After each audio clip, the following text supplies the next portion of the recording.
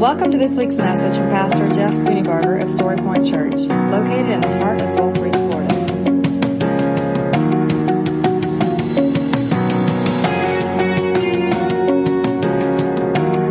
And now, here's Pastor Jeff Spooneybarger with this week's message from Story Point Church. How are you today? Amen. Thanks for the worship, guys, for worship team. And you know, it's great because when we come together for one purpose alone, and that is to lift up the name of Jesus.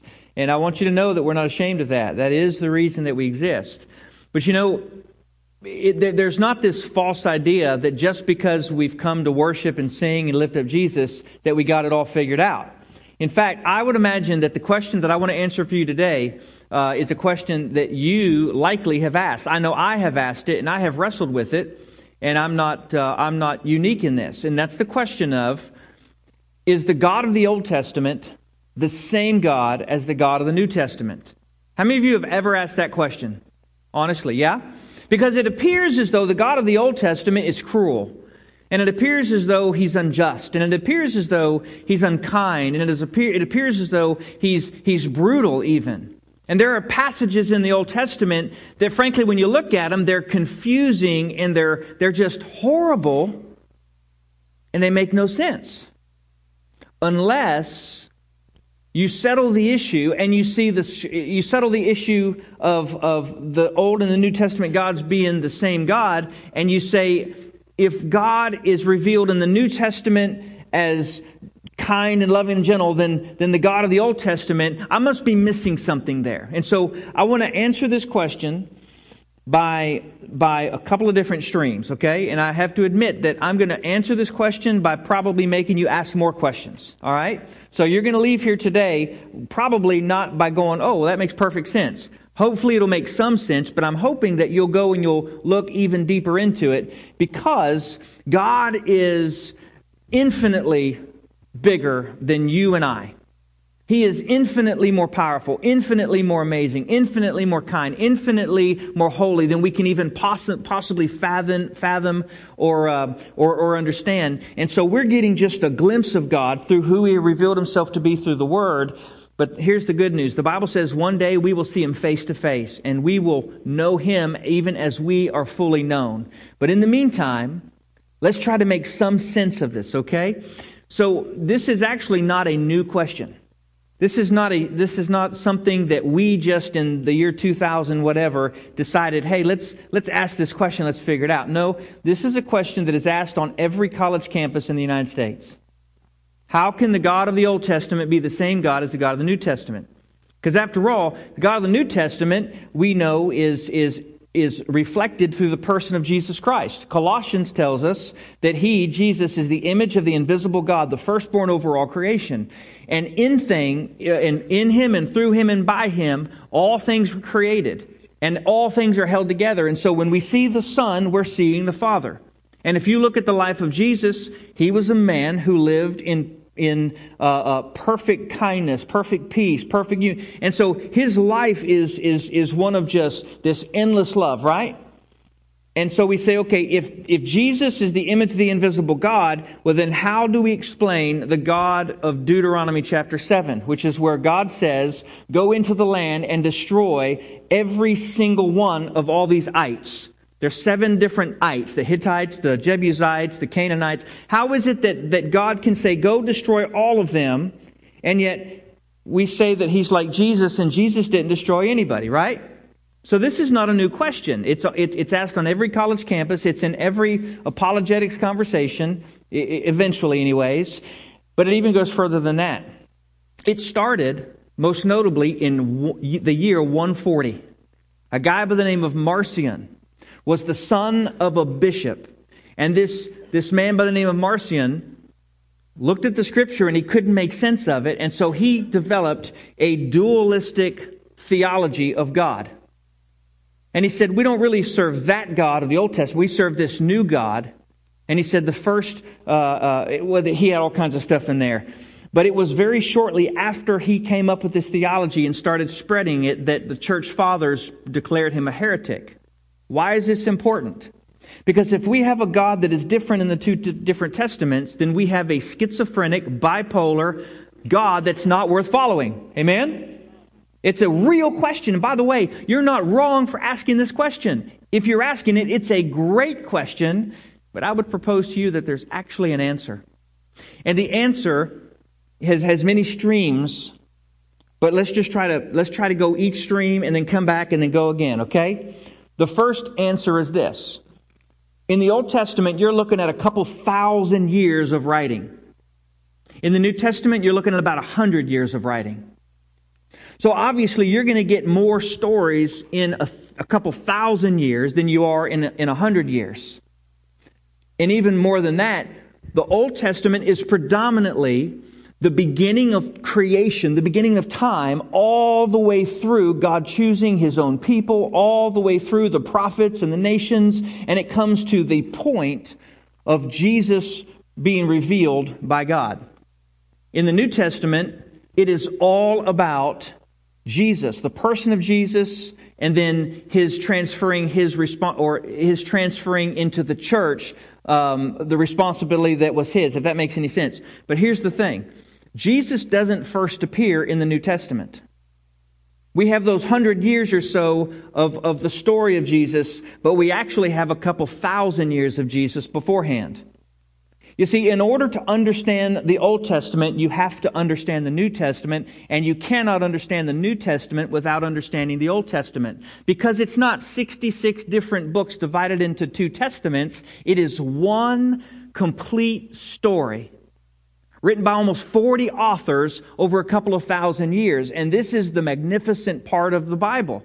The Bible has this common thread that starts in Genesis 1:1 and goes all the way to Revelation 23. And the one common thread is the salvation of mankind, or ultimately, it's Jesus. You find Jesus in Genesis. You find Jesus in Exodus. You find Jesus even in Deuteronomy and Leviticus. How do you find Him? Well, you don't necessarily find the person of Jesus, but you find the foretelling of Jesus. Think of it this way. In the Old Testament, there's a big old arrow that says, everything points to Jesus. And in the New Testament, in the Gospels, there's an arrow that points down. This is Jesus. And then Acts through Revelation, it's an arrow that's pointing, this is what we do with Jesus. So Jesus is the center theme. Now what is Jesus, or who is Jesus? Jesus is the revelation of who God is. And so in order to understand the stories of the Old Testament, you have to go into the New Testament, because the Old Testament is an incomplete picture. Because remember, it is a revelation of God. Think about it this way. When God created Adam and Eve, how did they know what morality was? What was right and wrong? They didn't, except for God said, there's one rule, don't eat of the tree. Now, I don't know about you, but you would think that if there's only one rule, you could probably get that one right? I mean, think about it. You can do anything you want, but don't eat the tree. Okay, let's go eat the tree. But it actually unfolds the storyline of the Bible that in the heart of man, we are deceptive, and we are broken, and we are sinful. So the first stream is this. We have to take all of Scripture together. And if we separate the two and we try to make this dualistic God, we're really getting only part of, we're looking out of the left eye and not out of the right eye, so to speak. So we look at the whole thing together. Okay, here's the second stream, and this actually is the most simplistic. And if you get this, everything else is easier. If you don't get this, you're going to fight the entire way. Okay? Well, let me explain it by telling a story. Make up story. Let's just play a game, okay? Let's suppose you build a house. Each one of you build your own house. You build it how you want. You build it with the kind of flooring you want. You put the kind of furniture you want. You make it exactly like you want it. And then you call me. And then you say, hey, Jeff, I want you to come and visit my house. Well, I say, I would love to. So I come and I enter into your house. And you're showing me around and you're explaining that, hey, I made this because it's beautiful. And I made this because it's functional. And you're just giving me the tour of the house. And as I'm going through the house, I'm making notes of, okay, I like that. I don't really like that. And at the end of the tour, you say, well, how do you like my house? And I go, you know what? I love your house. I think I'm going to live here. So I move in. I call my boys and they bring all my stuff home. I say my boys. I'll call my friends. They bring a moving truck over. We move all of our stuff into your house. And we kind of pack it in. Because your stuff isn't enough. I want my stuff too. But after a month or two, I say, you know what? This kitchen doesn't really do it for me. So I tear out the cabinets and I put my own cabinets because I wanted dark wood and you put light wood. Then I go into the bathroom and I say, I'd really like a walk-in shower. And so I destroy that and I start building a new shower. What do? You move out? No, you don't. You tell me, hey, you need to hit the road, right? But let's go even further. Let's suppose that I start criticizing your house and I start making major changes, not just to the decor, but also to the structure, and I start letting other people in to live in your house. What do? But let's say it goes even further. What if I say, you know what? I really like your kids. And I start to abuse your kids. And I start to do unspeakable thing to your kids. What do? Well, I don't really have a right to say anything about it, so I'm just gonna let it go. And let's say then I grab a weapon and I hold your kids hostage and I'm about to take their life. What do? You had no idea the story was going here, did you? It's disturbing, to be honest with you. What you do is you stand between me and your kids and you say, you are not going to get to them without going through me. And you take my life to protect your kid's life. How many of you would do that? How many of you would read that story in the paper and say, that is so unfair? That is so unjust of that homeowner. Anybody? Is there anybody that would say, that is a person who is just totally selfish? How dare they tell a stranger that they can't do whatever they want in their house? See, every one of us in this room understands the concept of ownership when it comes to our house. What we need to understand is the concept of ownership when it comes to God. See, we don't live, let me say this differently. We live in a democracy, really we live in a republic, right?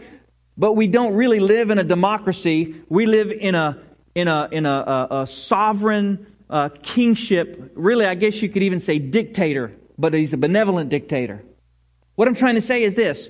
There is a sovereignty of God by the very nature of who He is, that apart from everything else, He literally can do whatever He wants to do at His own will and desire, simply because He's the author and the owner of everything. Now again, if this point kind of causes you to stumble, then the rest of it's going to be very difficult. But we need to get to the place where we recognize that God is ultimately sovereign. There was nothing, and God said, let there be light. Let there be separation between water and land. Let there be animals. Let there be fish. Let there be human. So everything that is created was created by God, and therefore God is sovereign and He is ruler over all things. And at the end of the day, He can say those magic words that every parent has used at least one time in their life. And those words are, because I said so. How many of y'all have ever used those words? Now, do you have to explain yourself as a parent? Yes or no? No. Why not? Because you're the parent. That is your place. That is your authority. That is your position. And if you say so, it is. See, one of the struggles that we have with God is that we don't recognize His sovereignty. We think that we can accuse His justice or challenge His righteousness because we don't quite see it the way He sees it. But none of us expect a parent or a homeowner to do or to live within the system that we're expecting God to live within. Rather hypocritical, isn't it? At the end of the day, God can do whatever He wants. Because you have your very breath because He gave it to you. By the way, why did He give you breath? Because He wanted to. Why do you have another breath now? Is it because you've earned it? No. It's because God gives it to you. because God chooses to allow you to breathe. Now, we're looking at that and we're going, okay, I get it. God's sovereign. But even in His sovereignty, just because I said so, it still seems so unfair. But that's where we have to take the next stream. We have to understand God's place, but we also have to understand our place. You see, we in our heart of hearts are not basically good. You say, whoa, I see goodness all the time. Yes, you do, but the only good that exists comes from God. The Bible says every good and perfect gift comes from the Father above. The Scripture says in Romans, there's none righteous, no, not one. In our heart of hearts, we are basically wicked. Now again, I know this doesn't play well. I know this doesn't sound good because we want to think of ourselves more highly than we really are. But truthfully, God is absolutely sovereign in all things. And we, at our heart of hearts, are wicked. Question, how else do you explain the evil in the world? How else do you explain the unspeakable atrocities that happen between human beings? The things that people do to animals, the things that people do to environment, the things that people do to human, all of these things have a reason. How do you explain greed? How do you explain lust? How do you explain bitterness? How do you explain murder? How do you explain extreme anger, rage? How do you explain these things if humans are basically good? The Bible says that we are dead in our trespasses and sins. It means that there's nothing good in us except for that which God places in us and moves through us. So God is sovereign. We are basically evil. And let me show you the depths of the evil in a man's heart.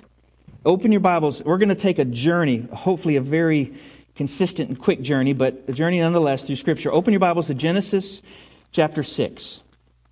This is the beginning of, it's actually not the beginning, the first evil that was perpetuated, what's that word, perpetrated? Whatever that is, between two people was Cain and Abel, right? Cain killed his brother Abel. He was jealous, he killed his brother, and then God said, where's your brother? And his answer was, am I my brother's keeper, right? So that was the first perpetuation, perpetuosity.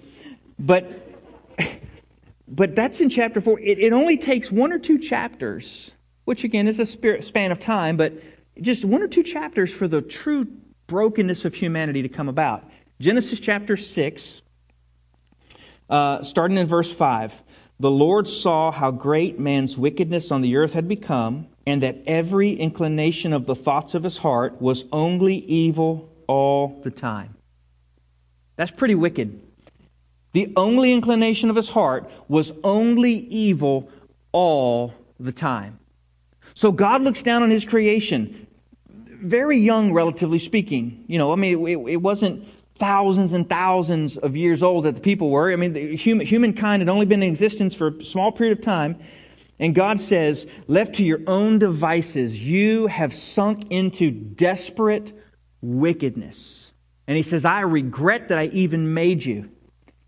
And so the Bible says in the next verse, verse 7, so the Lord said, or verse 6 and 7, the Lord was grieved that He had made man on the earth, and His heart was filled with pain. So the Lord said, I will wipe mankind, whom I have created, from the face of the earth. Men, animals, creatures, birds, I am grieved that I have made them.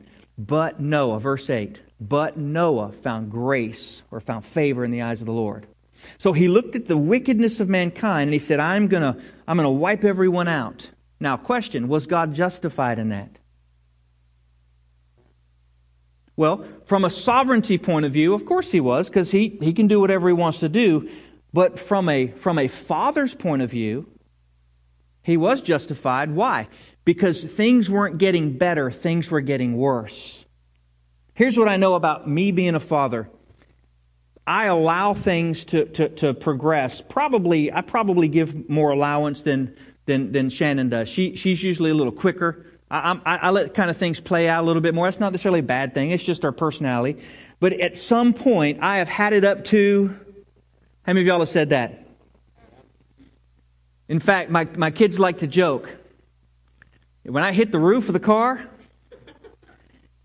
that means here has been met and passed. I mean, it's like New Testament dad becomes Old Testament dad, right? I mean, it's there. So God was at that point, and He said, I'm going to wipe but Noah found favor. And so what we have here is the beginning of the grace of God. And actually, it's not even the beginning. The beginning of the grace of God was in Genesis chapter 3 when Adam and Eve sinned, and God said, okay, I'm going to make covering for you. And I mean, it's all over there. But we have the beginning of the wickedness of man's heart being revealed to such an extent that God says, I'm going to start all over. He took Noah, He took animals 2 by 2, put them in an ark. Now here's the thing. How long did it take for Noah to build the ark? How many? Over 100 years. Do you know what those 100 years were? It was God's patience. Building the ark was a proclamation of the grace of God. And it was calling the people who were witnessing it to repentance. I'm sure that as Noah was building this ark, it became a spectacle. They'd bring their camels and open up the tailgate, sit on the back and drink beer and watch. And it became like a hangout, I'm sure. And as they were watching, what they were seeing was the ark was built. The salvation from judgment was being built before their eyes. And no doubt Noah was saying, God is going to judge us. But He's provided a way. Repent. But the people didn't listen. And so at the appointed time, God said, Noah, get all the animals in the ark. He shut the door. There was a flood, and it wiped everyone and everything off the face of the earth. Now, this is a stream that will help us to understand that in His sovereignty, He can do whatever He wants to do. And in our wickedness, even though we are greatly wicked, His grace is still present. So when God says in Exodus 34, I am compassionate and gracious, slow to anger, abounding in love, and I am faithful. He was saying of Himself, I have always been this way. You can go back and look at the history of my interaction with you and see that is my nature.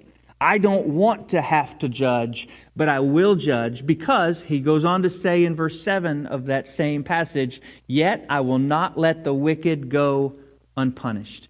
All right, so here's the story of Noah. Skip over just a few chapters. God wipes everyone off the face of the earth because of wickedness.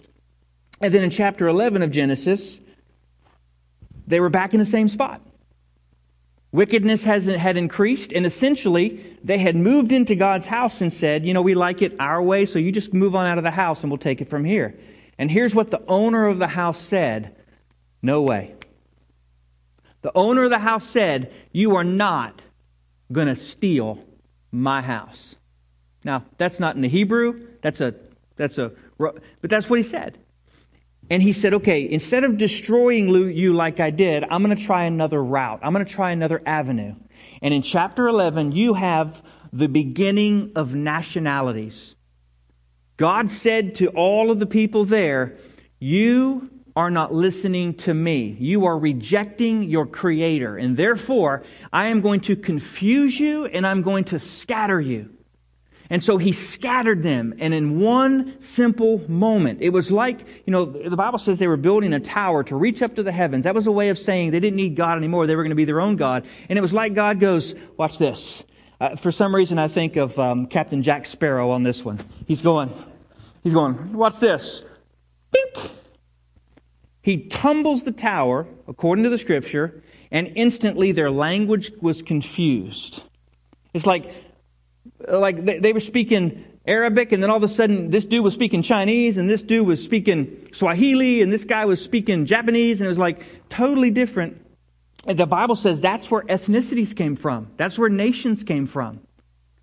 And because they were confused in language, they all gathered around their own language, and then they moved out and they left. Now, why is this?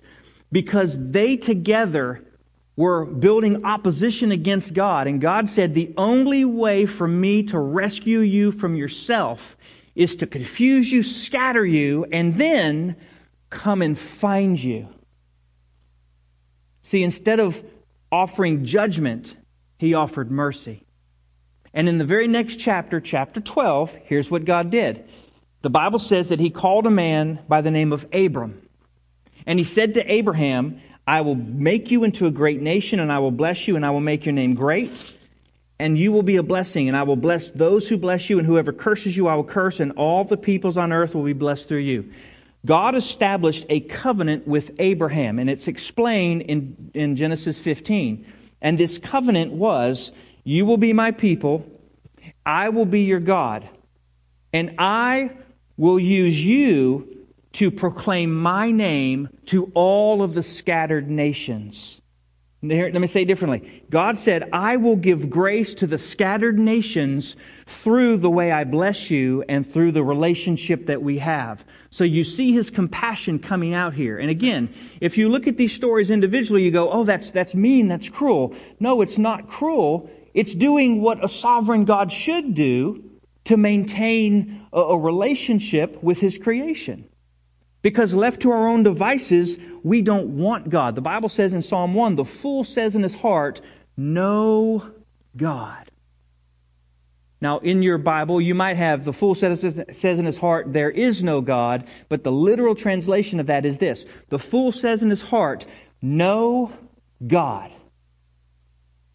And if we say no God, we are cutting off the author, according to the Bible, and the perfecter, and the sustainer of our very existence.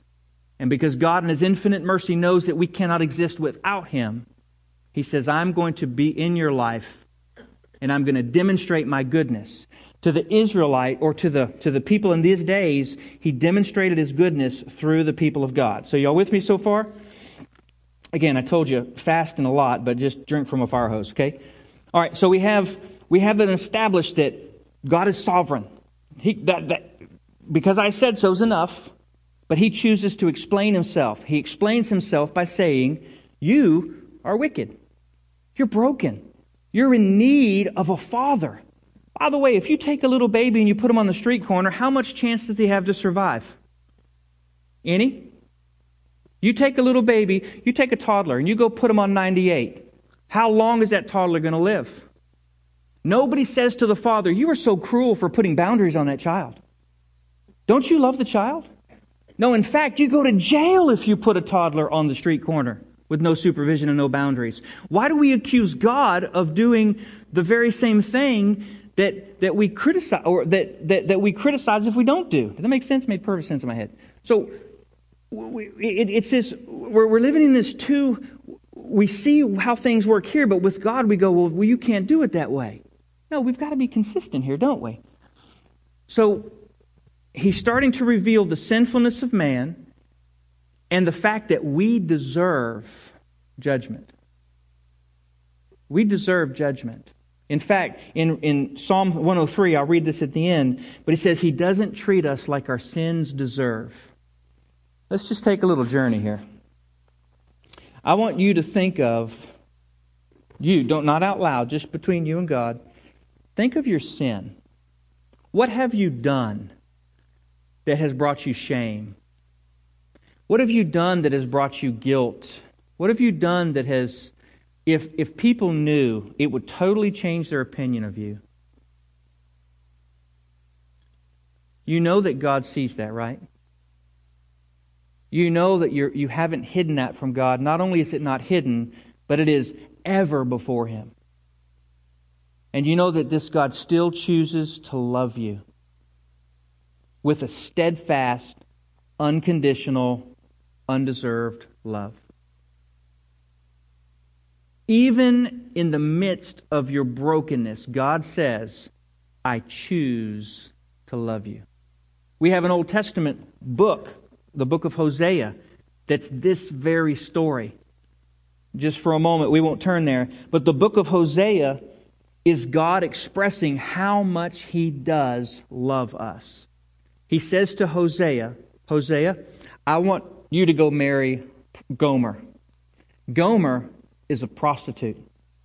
And she is going to, time after time after time, have men line up and pay her. but I want you to love her, and I want you to pursue her, and I want you to stand in line and redeem her out of that. And after you do that, she's going to go back again and again and again. And this is how he says. He says, this is how I have loved you. There's nobody in this room that would be okay with that in real life. But God says of Himself, my love for you is beyond what you can even comprehend. That's the book of Hosea. And so God's actions, they seem harsh, but in actuality, they're not isolated events. Let's go to the Deuteronomy 7 passage, okay? Genesis, Exodus, Numbers, or Genesis, Exodus, Leviticus, Numbers, Deuteronomy. It's the last book in what we call the Pentateuch, or the five. In Deuteronomy chapter 7, this is the passage that people have maybe the most trouble with.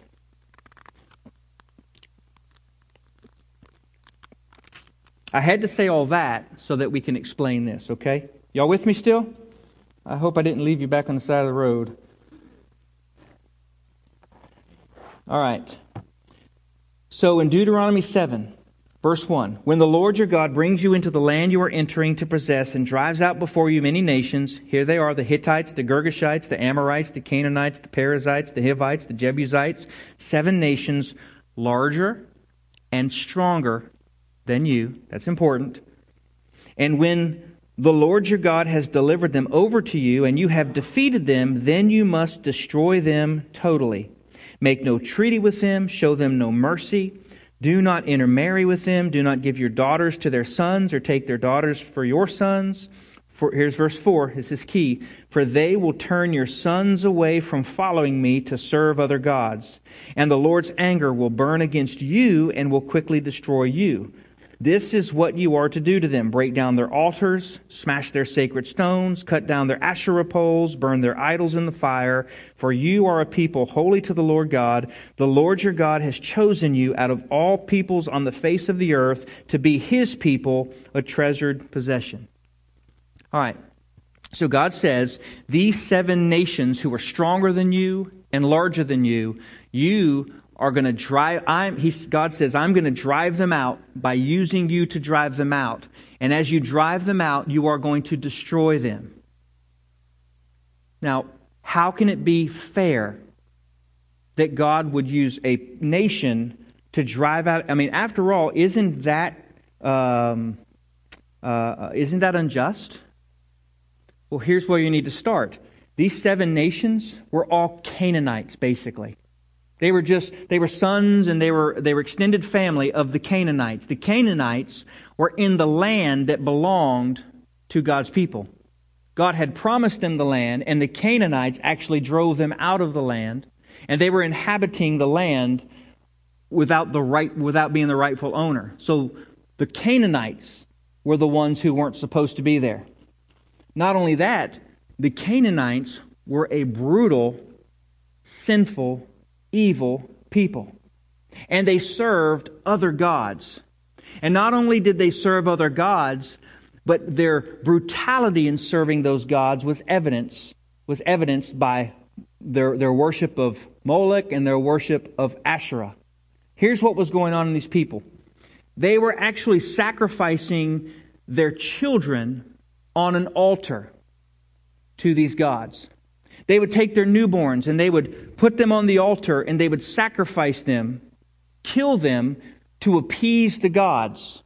Now, Asherah was a female god that was the god of fertility. And then you had all these other gods that they served. And in that mix of gods, they were doing unspeakable things, not only with children, but they also had priests and priestesses that were doing all kinds of physical acts as offerings to God. There was temple prostitution and all these things. So when God looked at this, He said, this is an abomination.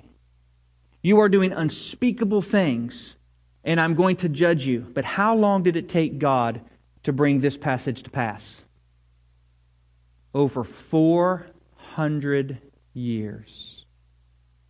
See, it's not like God woke up one day and go, you know what, I think I'm going to destroy them. No, God pleaded with them. He called them. He sent He sent His goodness to them. After all, for 400 years, there was rain and they had crops and they had good things, right? I mean, it wasn't a famine for 400 years. So in other words, God poured blessings upon them and they still refused to repent and turn to the God of Abraham, Isaac, and Jacob. And so after the time had passed, when they would be at the point of no return, where they would refuse completely to repent, God brought judgment. And He brought judgment through the people of Israel for a number of reasons. Number one, because it was a way of teaching His people that, hey, you are to be obedient to me. And it was also a way of Him using His people to tell every other nation, our God is the one true God. See, we don't see this today because we live in a very multicultural society. But back in those days, the Israelites had Yahweh, the God who revealed Himself as the God of Abraham, Isaac, and Jacob. And all these other nations had their own gods. And the nation that won, that was the God to be served. Does that make sense? So if the Amorites beat the Israelites, then the Amorites' God to every other nation would be the God to worship. And God said, there is no other God but me. And so when He sent the Israelites in to destroy all of these other ites, He was proclaiming Himself as the one true God, the author of creation itself. Not only that, but if all of them were not destroyed, then what we know, because the East, or the Middle East, doesn't look at things like we look at things. We look at things in 4-year terms. The Middle East looks at things by thousands of years, by centuries. Their memory is long. Ours is short. You know what I'm saying by that? They will say, you have offended my great, great, great grandfather.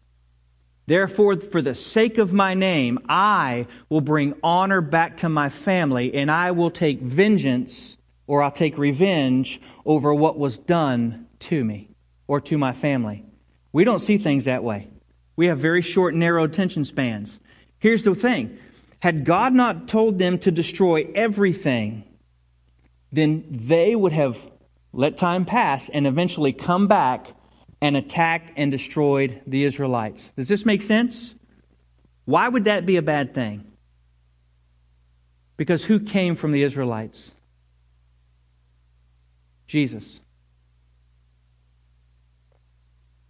Had the Israelites been destroyed, there would be no Jesus. Because Jesus was in the line of David, right? Who was in the line of Abraham, Isaac, Jacob, and it goes all the way back. So by God commanding them to kill everybody there, He was essentially maintaining His covenant with the people of God. And ultimately bringing you and I the ability to have salvation through Christ Jesus alone. So you say to me, okay, well, I get the why, but how does that demonstrate that God's still merciful and gracious? Turn your Bibles to the book of Jonah. This one's fun because you probably can't find it real quick. Look in the table of contents. It's okay. There's no shame. It's somewhere between Amos and Micah, I believe. Yeah, there it is. You got Amos, and then you got Jonah, and then you got Micah. That's page 783. Or just do this. That's the easiest way. This is in the Old Testament, towards the end of the Old Testament.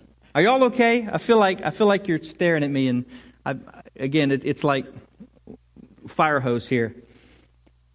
While you're turning there, remember, God is sovereign. Ultimately, He can do whatever He wants to do, and He has the right to do that. We are ultimately sinful. We're broken. Our heart does not seek after good. Our heart seeks after evil. Look at a baby. A baby is selfish. You have to teach them what it means to share. You have to teach them what it means to love. It's our human nature to think about me, me, me, me, me. God is slow to anger. He is slow to judgment. but He will mete out judgment at the appointed time when we choose, okay, there's absolutely no chance I'm going to turn to you. Listen to what Jonah says. Jonah chapter 3, verse 1. Then the Lord said to Jonah a second time. Now, wait a minute. A second time? Why? Because in chapter 1, God said to Jonah the same thing, and Jonah said, ain't no way. That's in the Hebrew. He said, ain't no way. He said, you want me to go that way to Nineveh? I'm going this way. Jonah went almost 1,000 miles away from Nineveh. You want to talk about hatred? He despised the Ninevites. Why? Because the Ninevites were a cruel, brutal, wicked people. There was nothing good in Nineveh. He despised them. He was prejudiced against them. He hated them. And he did not want God's mercy there. And he said to God, God, I am not going there. I'm going here. And here's why. Then the word of the Lord came to Jonah a second time. Go to the great city of Nineveh and proclaim to it the message I give you. Jonah obeyed the word of the Lord and went to Nineveh. Now Nineveh was an important city. It required 3 days to visit. On the first day, Jonah started into the city, and he proclaimed, 40 more days, and Nineveh will be overturned. The Ninevites believed God. They declared a fast, and all of them, from the greatest to the least, put on sackcloth. And when the news reached the king of Nineveh, he rose from his throne, took off his royal robes, covered himself with sackcloth, and sat down in the dust. And then he issued a proclamation. And in verse 10, when God saw what they did and how they turned from their evil ways, He had compassion and did not bring upon them the destruction He had threatened. This wicked, wicked city, God sent a preacher to preach to them. And Jonah went and preached to them. And he, at the first day of preaching, the whole city said, we repent, we acknowledge our sin, we turn to God. And the Bible says God relented from destroying them. And He not only saved them, but He had compassion. And He was gracious. That is the nature of God. God is not willing that anyone should perish, but that all should come to eternal life. Now, don't get me wrong. There will be those who perish, but it's not because God doesn't desire or call after. It's because they reject the goodness of God. It's like you and I went on my boat, and you jumped out of the boat and said, don't worry, I'm going to swim home. And I said, but you can't swim. We're 10 miles offshore. And you said, no, I got this. And as you started to lose your strength and as your head started to go underwater, I would drive up close to you and you'd push me away and say, no, I got this, I got this. And I said, you don't have this, we're too far.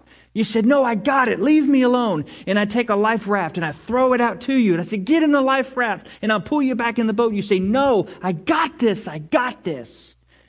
And I would be forced to watch your head go under the water for the last time because you've rejected every offer of salvation that I offered to you. God is throwing life rope after life rope after life rope throughout the entire Old Testament. And in here, we see Jonah didn't like that very much. Chapter 4, verse 1 says, but Jonah was greatly displeased and became angry. He prayed to the Lord, O Lord, this is not, is this not what I said when I was at home?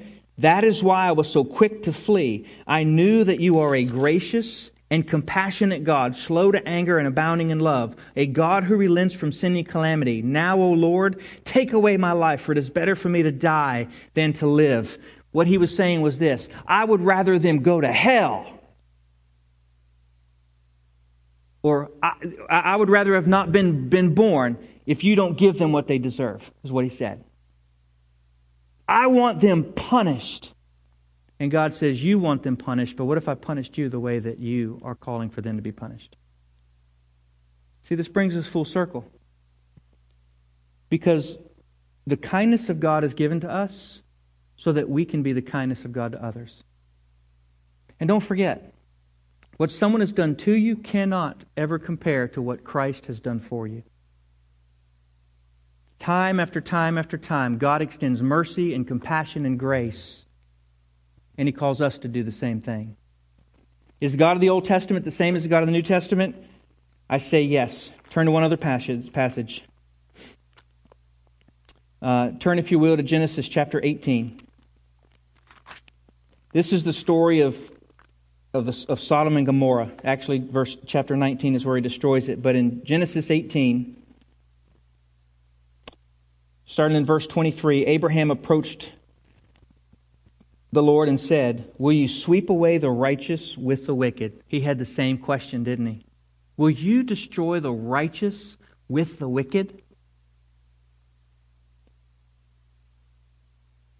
He said, "What if there are 50 righteous people in the city? Will you really sweep it away and not spare the place for the sake of 50 people in it? Far be it from you, O God, to do such a thing, to kill the righteous with the wicked, treating the righteous and the wicked alike. Far be it from you. Will not the judge of the earth do what is right?" And the Lord said, "If I find 50 people that are righteous, I will spare the whole city." And then Abraham, I don't know what he was smoking, but he came and he goes, so what if you find 45 righteous? Will you wipe everybody away if there's 45 righteous? And God goes, "No, if there's 45 righteous, I will spare them all." What if there's 30 righteous? And God says, "No, if there's 30 righteous, I'll spare them. But what if there's 20 righteous?"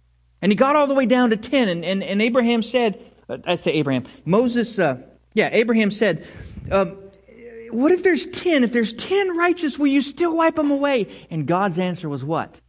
"If there's 10 righteous, I will spare everyone." What does that tell you about the nature of God? Is He a cruel, vindictive, mean, unjust, uncaring, unkind, evil monster in the sky? If He's willing to spare an entire city over 10 who are righteous? Now that tells me the entirely opposite story.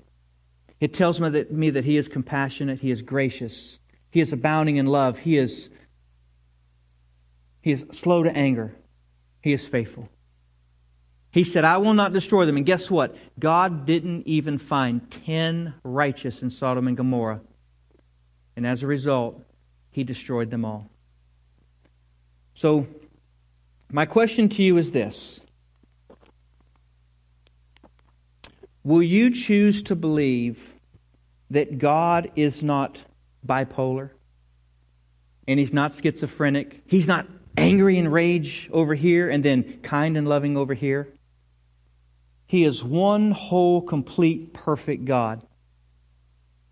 When my children are asked, "What is your dad like?" I would hope that they would say, "My dad is funny. My dad is kind. My dad loves people. My dad likes to tell stories. And you should know my dad. He's a good guy." Now, they could say, "My dad has it up to here at times and hits the ceiling of the car." They could say, "My dad makes me mow the yard and do the dishes even after I've been working at Chick-fil-A all day and get in at 11 p.m. at night. Even though I've been working all day, I have to come home and I have to do my chores. My dad will let me go and go and go, but at some point, he calls me to the carpet." Now, are those things true? They are true. But you see, when you ask my kids about their dad, that's probably not first on their list. Although it's true about who I am, they understand that that's not the bulk of my relationship with them. And I'm saying to you that that's the way we should view our Father in heaven. We should recognize that He does not let the guilty go unpunished. He disciplines us because He loves us, not in spite of it. But He is slow to anger. He is compassionate. He is gracious. He is kind. He is gentle. Sometimes He has it up to here. But that doesn't mean He's schizo. It means He's a good Father. And that's a Father that is worth loving. Amen? So I don't know if you have more questions or less questions. Like I said, there's a whole lot of stuff in here. You're going to have to pick it apart, look at it, go back and read the Scripture for yourself. But I want to invite you, if you're here today, If you've had a skewed, one-sided view of God, I want to invite you today to level the field. I want to invite you today to take an honest look at God the Father and Jesus the Son. I want to invite you today to trust Him with your life. The Bible says it's by grace that you're saved through faith, not of your works. You've done nothing to earn God's favor. It's given freely simply because He chooses to. This morning, if you've never trusted Jesus Christ, I want you to know that He is calling your name. He is chasing after you. He is drawing you to Himself. But just like the one in the water, He will throw a lifeboat and He will come close, but the more you push Him away, the harder it is going to be for you to find salvation. And at some point, according to the Scripture, God will let you have what you ask. Know God. It's amazing to me how much compassion God has. If I could paint a picture right now, if you are that person who knows that God loves you, who knows that God is calling you to Himself, and you're pushing Him away, I want to paint this picture. If I could paint a picture that describes the heart of God now, it would be the picture of a God with a tear. Because it, as we saw in Genesis chapter 6, it grieved God and His heart was filled with pain. God loves you, but He will let you walk away. But there's no reason to do that. Will you close your eyes and bow your head? Father in heaven, I pray that even now you would reorganize our understanding of you. I pray now for the one in this room who's not yet become a follower of Jesus. For whatever reason, Lord, I pray that they would step across that line of faith and they would accept the invitation into your family. Father, I pray that in this moment, your presence would be so manifest that we would know that we're in the midst of a king and a father. We ask this in Jesus' name. I'm going to stand here at the front. If you want to trust in Jesus Christ, I want to invite you to let me pray with you. You can do it right where you are, but if you need some help, let me help you. This morning, if you're wrestling with something, anything, you can come and kneel here and pray. You can come and speak to one of the pastors. Let's just let these next few moments before we end the day be a time for us to make right with God what needs to be made right. Let's stand.